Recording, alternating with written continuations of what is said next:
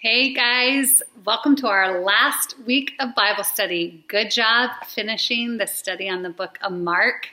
Once again, here I am in my living room, still living the life of quarantine, but so thankful that there's still a way for us to finish this thing together. So before we jump into week 7 of Mark, I want to just touch on a couple housekeeping things. A couple of you have reached out already and said, okay, what's next? What's next? Gotta love women for that reason. In between now and the spring study, you are welcome to go onto our website and look up some of our old studies, maybe especially if you're new to Veritas Women's Ministry. You can find our old studies as well as our old teachings that go with them on our website and then on our podcast, Veritas Women. And then also just be watching our social media because we will probably have some stuff going on around Christmas through both our Instagram and Facebook along the lines of equipping. And we're going to be doing something different for our women's Christmas event. So again, just watch social media for that. And then next spring, Lord willing, we will be studying the book of Hebrews. We will be using Jen Wilkins' Better study. So you can look that up. You can go ahead and order it if you want. But obviously things are changing too quickly right now in 2020 for me to give you any more details than that. But a lot of great stuff to look forward to together. So let's finish the book of Mark. Guys, I'm so excited. Again, I'm going to pretend like you're here in my living room. I'm excited that we're finishing the study, and that's why I put in my party earrings, and this is my party bun, saying, yay, this is fun. Good job, everyone. And I'm cozied up in my favorite blue chair. If you hear some loud noises, it's because I sent my children into the backyard and encouraged them to use their inside voices outside. We'll see if that works. But let's jump in, guys. Mark chapter 15, all the way through to the end. So we are going to spend the majority of our time talking about what the death and resurrection of Christ means for us, like in our life right now. So we're going to spend a lot of time on the application today. But first, I do think we should look at some of the details from Jesus's trial, his crucifixion, and the surrounding events. Okay, so you guys noticed that in chapter 15, and even a little bit before that, the pace of the study has slowed. Did you notice that the word immediately hasn't been used as much? And did you notice that Mark is now using a ton of details in his story? So we should ask, why the change? I mean, come on, Mark. We were flying high. We were racing toward the triumph of Jesus and his coming kingdom. But now the pace has slowed. And we notice as Jesus' sufferings increase, our fast-paced movie is now moving slowly. And with this pace slowing, it's like we have to look at the drama. We're forced to look at the bloodshed and the nightmare of chapter 15. And it's pretty horrible to look at. And if we were honest, we wish we could scroll right past this scene. And then you maybe are noting that we made you read it twice this week. Well, this was on purpose, right? Why the change, Mark? Why change the pace of your story at this point? I mean, we've known where the story is going this whole time. Right? We haven't kept it a secret how the end of the story would go. But maybe Mark slowed us down so that we can observe the details. Maybe it's so that we would feel the anguish and the aches of this narrative. See, I think it's crucial. It is so important for us to pull back that veil that comes with familiar stories and take note of the details. Because it's in the details of chapter 15 especially that really make the story fall fresh on my ears and in my soul. So I want to lead us through this first part with a few questions that I think we should ask of this possibly very familiar story. Okay, first question, don't roll your eyes. Who is Jesus? Ladies, you know the answer. Mark 15 reveals Jesus to be king, right? But it's saturated with irony. I mean, did you notice in chapter 15 how many times the word king was used over and over again? That chart that you filled out on day one, it's like every answer was king, king of the Jews, king, king of the Jews. Let's actually look closely, look in your Bibles at this paragraph starting in 15, verse 16 through 20. Do you see how Jesus, although in an ironic way, Jesus is revealed to be king? Where did they lead him? Inside a palace. And they called together who? This whole battalion. And they clothed him in a purple cloak, purple meaning royalty, and they put a crown on his head, albeit a crown of thorns. They bowed down before him. These soldiers, they bow down before him and say, "Hail, King of the Jews." They kneel down before him. It's a horribly humiliating scene. Yet it's pretty obvious who Jesus is in this time of humiliation. And actually, I want to pull out a little bit of the text from last week because there was something I learned just this week.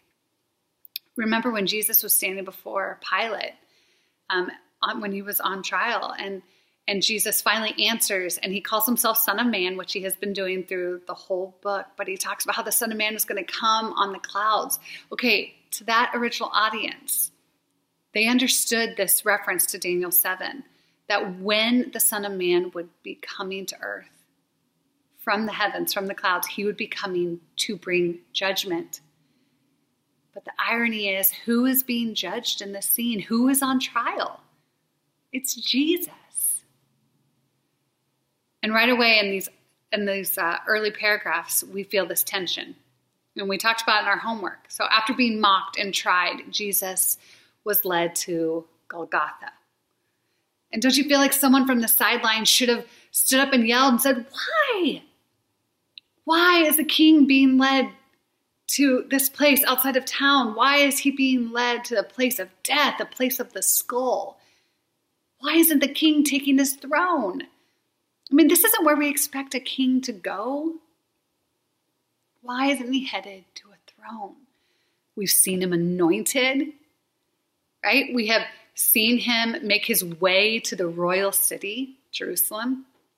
We've seen him welcomed by adoring fans waving palm branches. And we even saw him make his first stop in the temple, which was something that kings would do.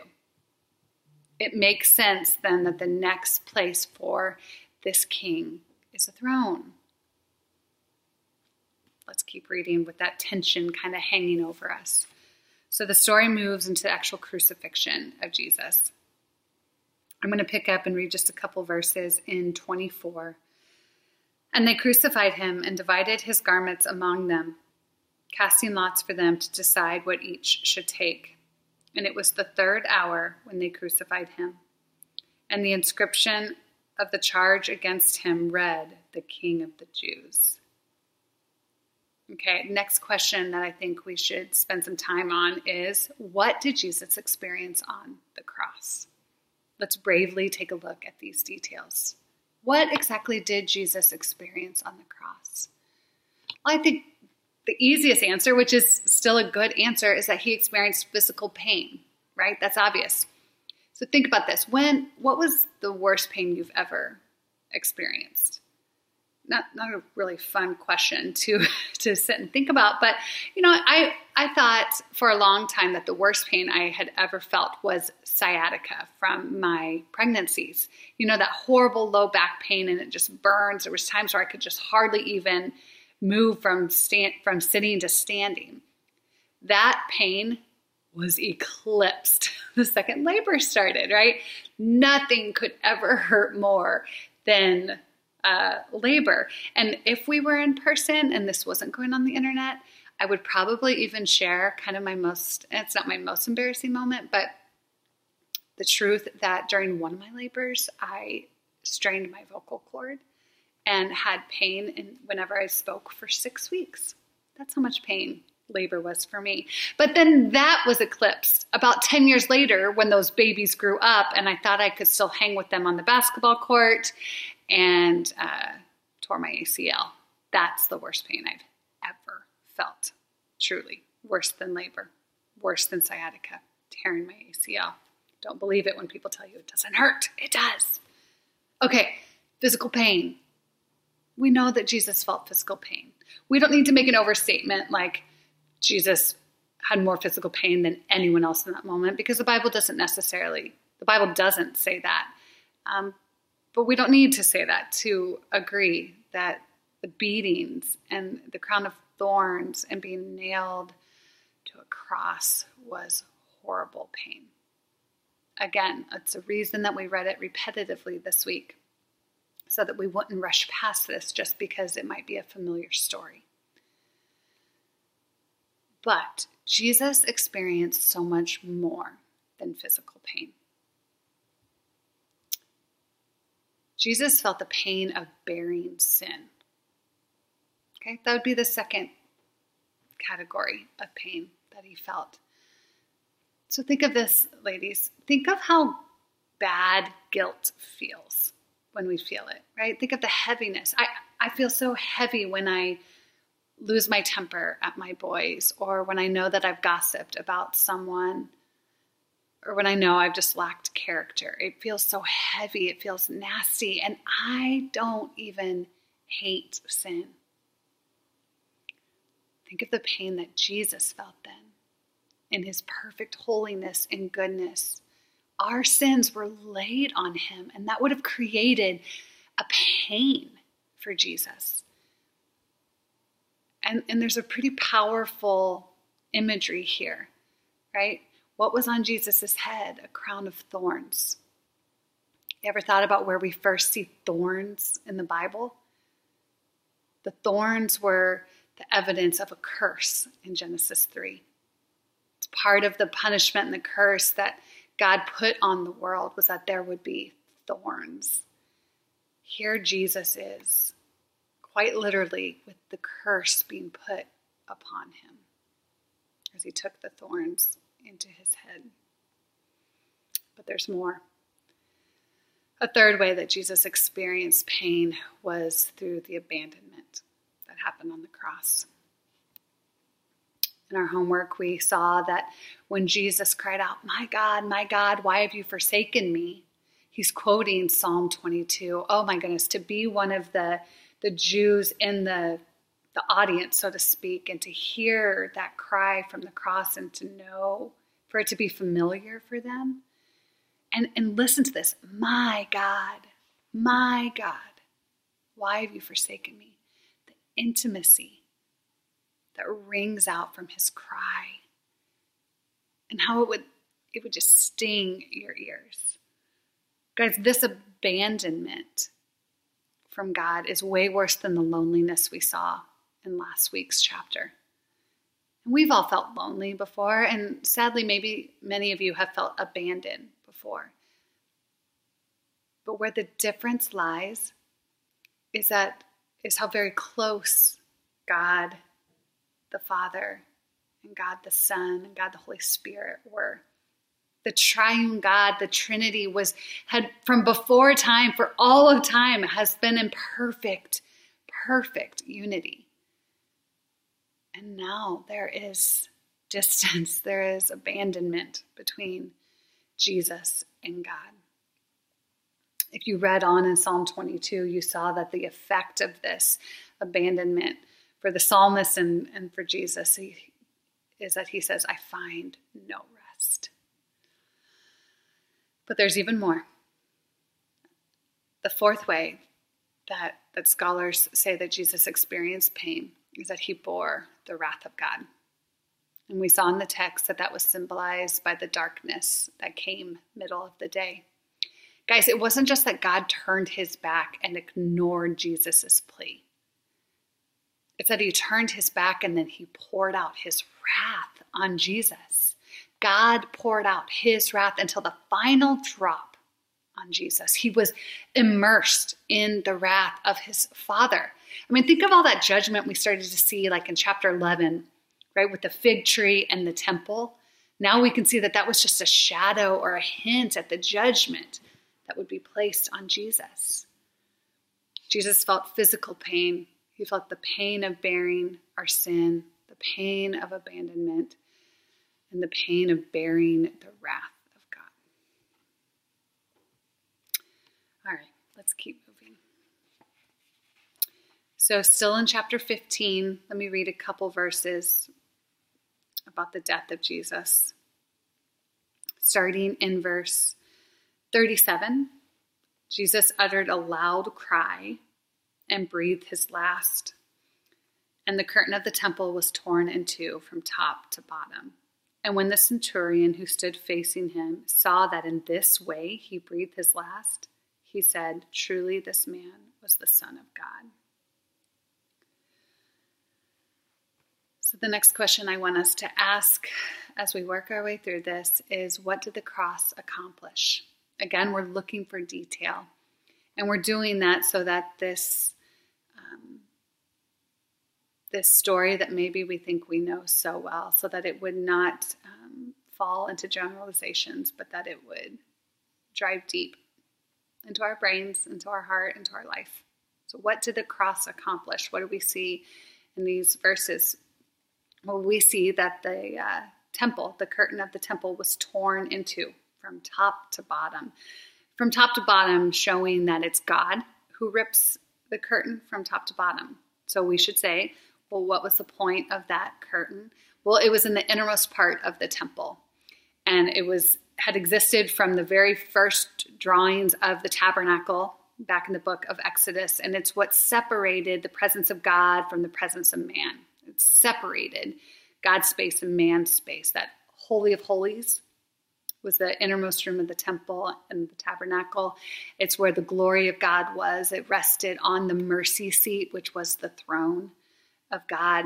And it was for the safety of the people. We talked about this, I think, in week 2, that religion came, and originally religion came so that God could dwell with man.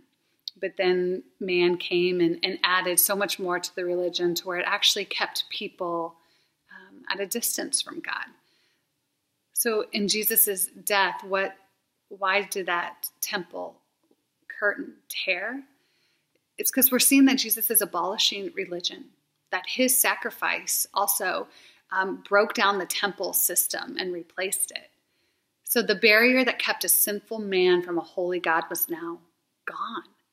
Jesus' sacrifice was the final and most sufficient sacrifice. And because of that, God's presence would no longer be kept back into this secret chamber, but his glory and his presence was going to bust out of everywhere. And unholy men could find their way near to God. How is that possible? Because our rebellion and our sin was put on Jesus. He paid the price that we couldn't pay. And this is where it gets crazy. And then Jesus' goodness, his righteousness was imputed to us. It was given. It was put on us. You guys remember when we talked about how Jesus came to restore Eden? Well, we looked this week back again at Genesis, and we saw that at the entrance or the exit to Eden, there was 2 cherubim with flaming swords, as if saying, like, nobody can get back in here unless they go under the sword. Well, Jesus came and he opened that up again. How? He went under the sword. He went under the sword and opened up the way. No longer was there going to be a block as we would come back into fellowship with God. What else do we see in these verses? We saw that what the cross accomplished is that it made salvation possible for all nations. We've seen that phrase a couple times in the book of Mark. Here we see a Roman centurion, so someone with a lot of authority in the Roman guard. He is the one who identifies Jesus while on the cross to be the Son of God. And we take note that Mark, again, is a brilliant storyteller. And so we've seen like this progression throughout his book, right? Mark mentions it as the author in the prologue, saying that Jesus is the Son of God. Here's why I'm writing. I'm going to prove that Jesus is the Son of God. But then we heard Jesus called that in his baptism, which we see as his anointing from a voice from heaven. Then on the Mount of in the Transfiguration, we again heard a voice from heaven calling Jesus the beloved Son. But now here is a Gentile man seeing who Jesus is. Isn't it cool how that pairs with what we were just talking about? That barrier that kept God in that back room was now gone. Man, a Gentile man, a Roman man, would not be allowed into the temple. But now here he is with that temple curtain gone. He has access to see who Jesus is through the eyes of faith. It's like scales fell off his eyes as that curtain fell. And it's interesting what he says here. When the centurion who stood facing him saw that in this way he breathed his last. It's chilling, right? What was he looking at? What was that scene? What was it like to hear Jesus utter a loud cry and breathe his last? There was something so moving about it that it led this man to see Jesus for who he was. And this is important as we keep going, guys. This is so important. What else did the cross accomplish? This is what our study has been moving toward. The cross brought the kingdom of God. Right? Remember, Jesus' first recorded words in the book of Mark is that the kingdom of God is at hand. It's imminent. It's near. Repent and believe. We see that the cross has brought the kingdom. But how so?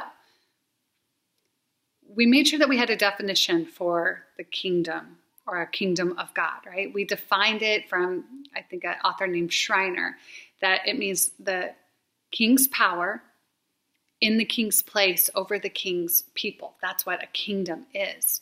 But here Jesus is on a cross. Power? No, he looks powerless. And here he is hanging on a bloodied tree, not on a throne. He's outside the city of God, and the people, remember those crowds, those adoring fans?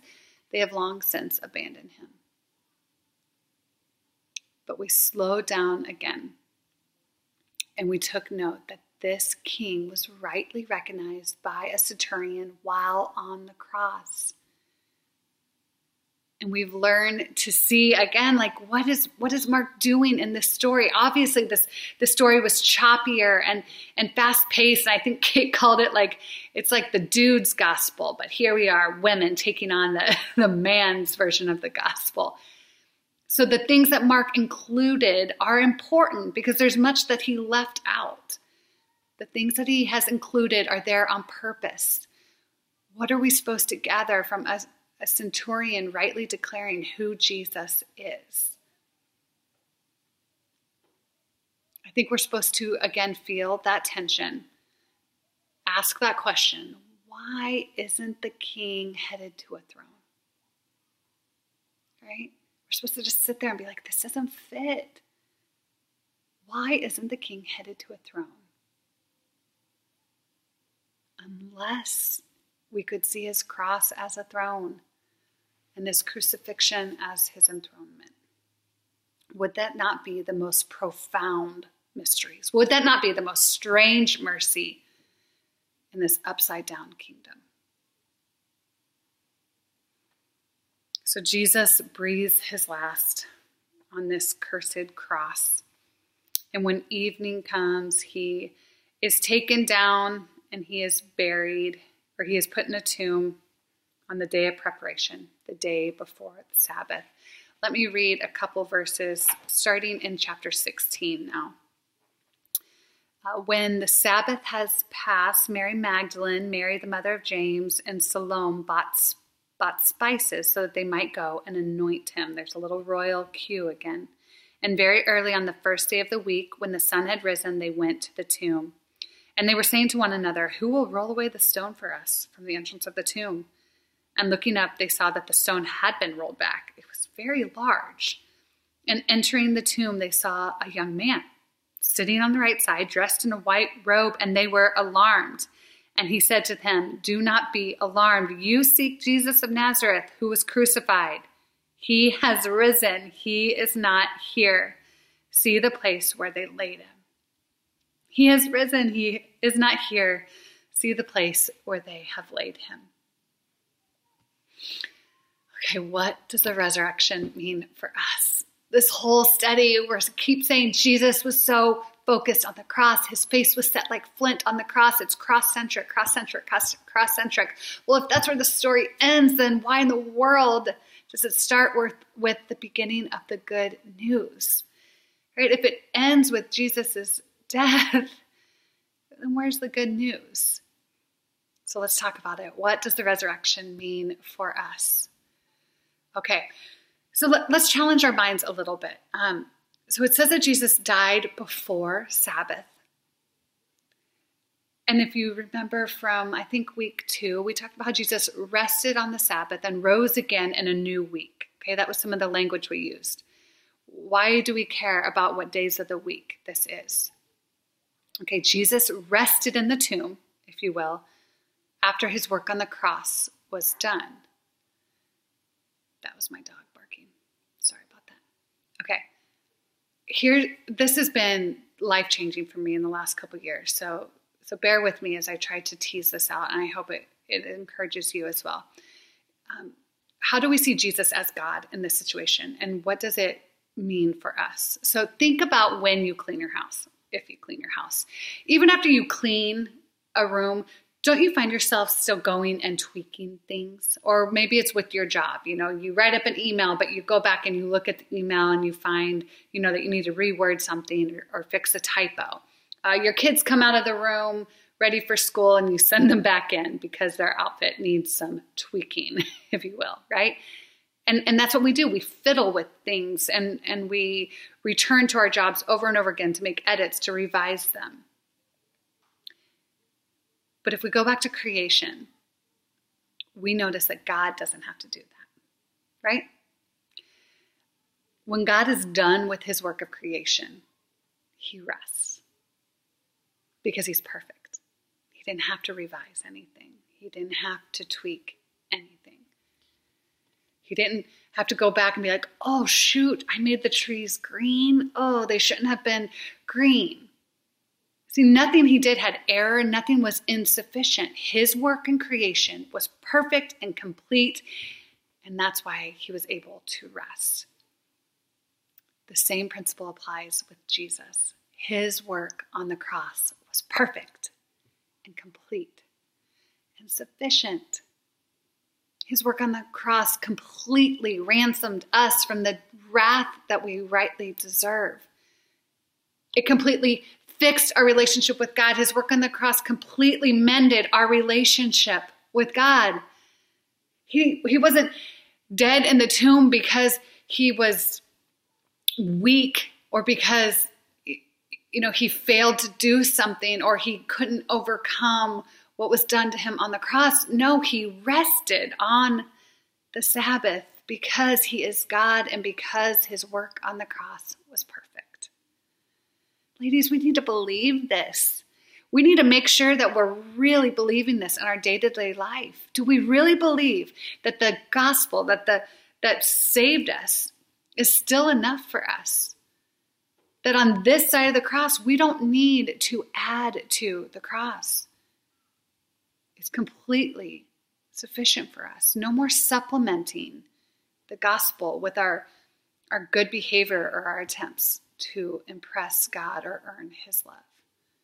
We need Jesus. We need the cross of Jesus and nothing else for salvation, for holy living. What else, though? Let's stay in this resurrection. This is the good news that we've been waiting for all 16 chapters. What else does the resurrection say to us? So we challenged our minds to understand what that theme of Sabbath means. But what about for our hearts? What about for our souls? What does the resurrection do for us? Well, it offers us rest and peace. The cross bought for us rest and peace. I think it bears repeating Jesus' words from the book of Matthew. Come to me, all who are weary and heavy laden, and I will give you rest. Ladies, I've been meditating on this a lot this week. Why do we fall short of that rest? I think sometimes it's because we don't even take the time to know that we're weary and heavy laden.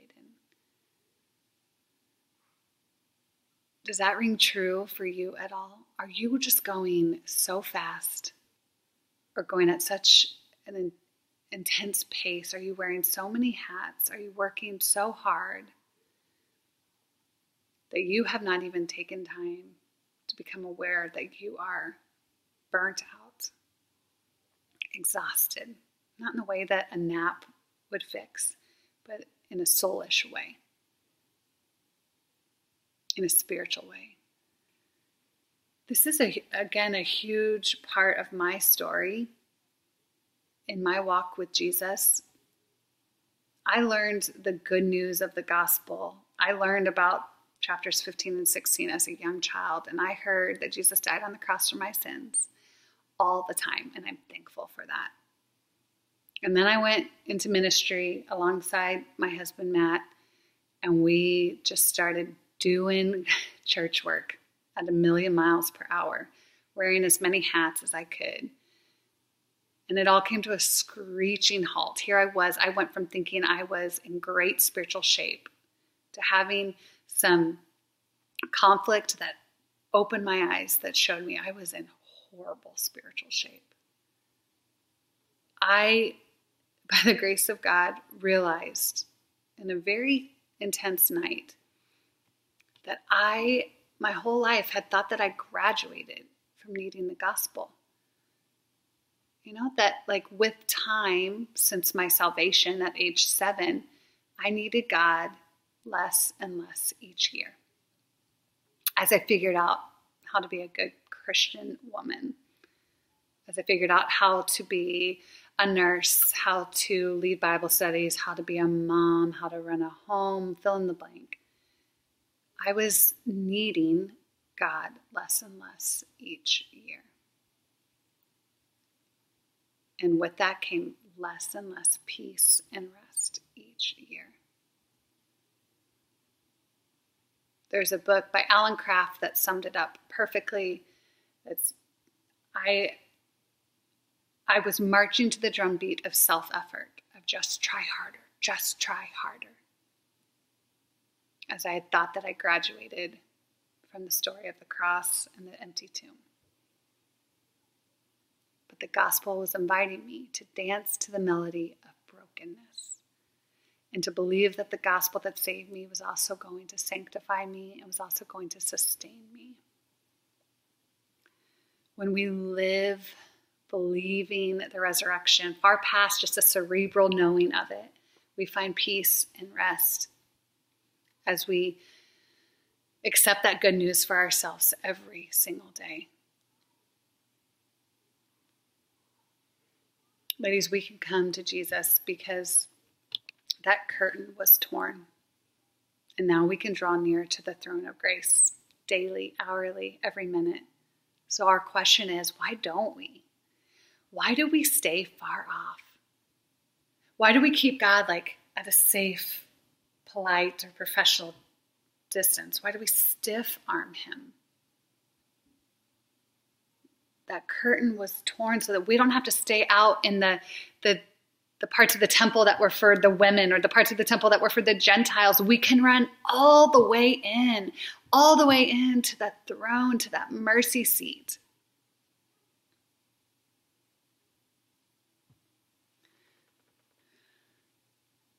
What else does this text speak to us? Well, I want to just, as we start to close, I want to point out a character that we don't get a lot of details about. This man, Simon of Cyrene, the man who was compelled to carry Jesus's cross up the mountain. Compelled is used in several versions. A couple versions also says that they forced him, that the Roman soldiers forced him to carry the cross.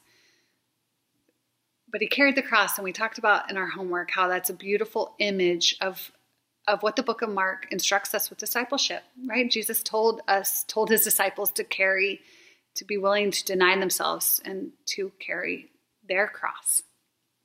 And here's a man who's doing that. And I don't know exactly where he was at that moment, but isn't it interesting that it mentioned who his sons were? And I don't know if this is true, but it's worth sharing in case when we get to heaven we find out that it is true. It says who his sons are, and one of those names is used by, I think, the Apostle Paul later. Why? Why would Mark include their names? Why, maybe, would Paul mention someone in his letters? Because there is a chance that Simon of Cyrene, who was a Jew coming in for Passover, that his sons became prominent leaders in the first century church. As a mom of boys, I could not look past this insight that a commentator had. Because I thought, if I could learn to be willing to suffer with Jesus, if I would be willing to pick up my cross and to identify with Jesus as a crucified king, you know what? Even if I have to be compelled or forced into some suffering, some anxiety, some depression, some hard times, even if the Spirit has to kind of compel me to do it, if I would just do it and then learn delight and joy along the way, what does that say to the people around me, especially to my children? If they could watch me learn to follow a crucified king, to lean into the hard times in life, could it make a difference in the lives of the people around me? That maybe someday my boys would love Jesus themselves, would follow him, and would serve him in the local church. And ladies, I see so many of you doing this. When I read about Simon of Cyrene, I think of you guys. I see you picking up your cross. I see you denying yourself. I see you living by faith, left and right. I see you moving forward toward Jesus even when you are plagued with fear. I see you adopting even if life would be easier if you didn't adopt. I see you bringing your brokenness before Jesus. I hear you confessing sin. I see you leading when you don't want to. I see you bringing meals to the hurting. You are doing a good job in this. Praise God for his work in us and through us. I am so proud to be surrounded by so many of you, as you are an example to me of what it means to pick up your cross, to not come to be served, but to serve, to imitate Jesus in this way. Good job. Don't stop. Keep pushing. So ladies, how's this story end? In a weird way, right? How does this story end? Verse 7 of chapter 16. The angel picking up the conversation with the women, the angel says, "But go tell his disciples and Peter that he is going before you to Galilee.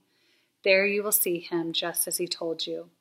And they went out and fled from the tomb, for trembling and astonishment had seized them, and they said nothing to anyone, for they were afraid. Did you have to read that twice in your homework this week? Isn't that the oddest ending? It's like, I think the Bible Project guys say it this way. It's like the movie screen just goes black. The story is over, and the audience walks out and kind of slowly gets it that the storyteller, the narrator, is asking them a question. How would you respond? The women's response turns to us and asking us, will we believe? Will we believe in the resurrected Jesus? And here is where we are at risk of nodding with a quick yes and not allowing that question to work its way down into our souls and out into our lives.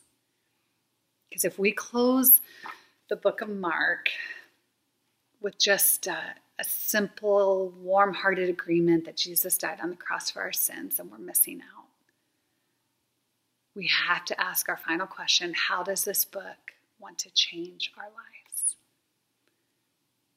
So as we close, come with me back to Mark's original audience.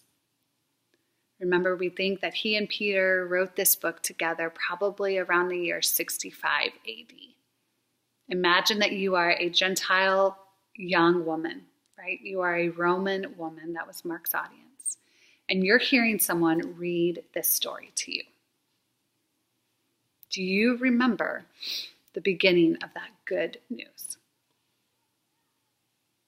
Those opening chapters, this Jesus character is depicted as a king with power in a big place, right? He's moving all over the place in those first 8 chapters. And the people are immediately doing what he says. People are immediately bowing down to him. Immediately, Jesus is getting a response. And maybe if you and I were sitting there listening to this telling of Mark's story, we would kind of mumble under our breath, well, that sounds familiar.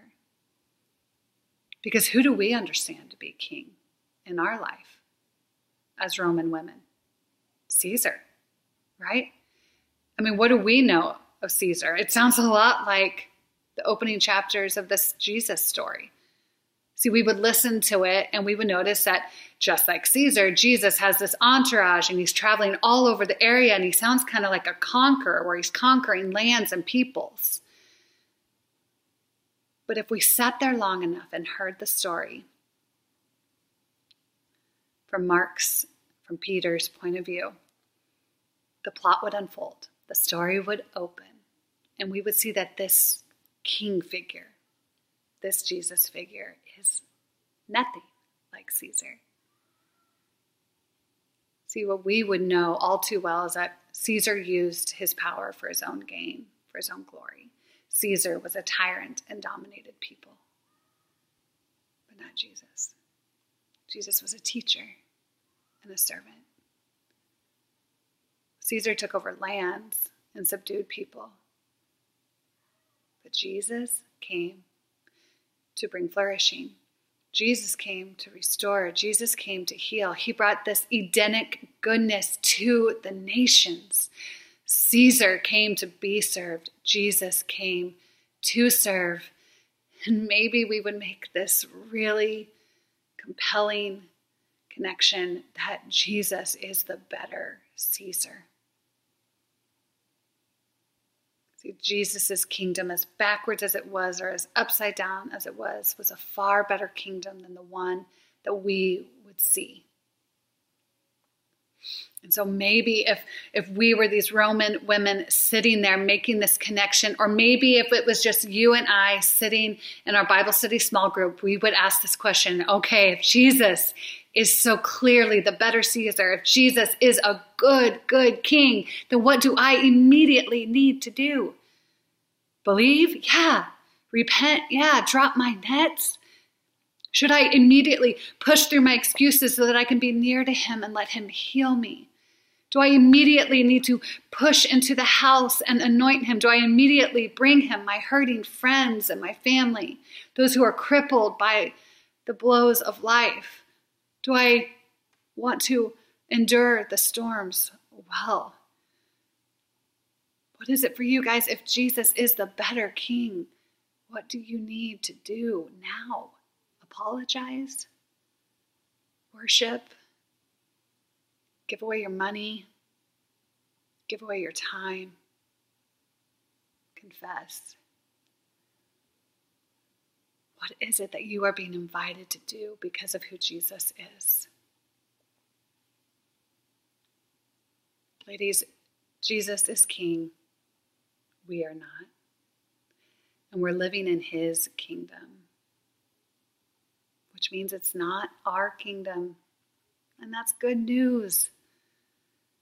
Maybe I think that my own little kingdom would be the best thing, where I hold the power, where I have my domain, my place, my work, my kitchen, my territory, my little family, my people that are here to make me look good or bow to my wishes. It pales, guys. Our kingdom, where we're the queen, it pales. The book of Mark has shown us how very, very good Jesus is, as he has brought the good news that he came not to be served, but to serve, and to give his life as a ransom for you and for me. Let's pray.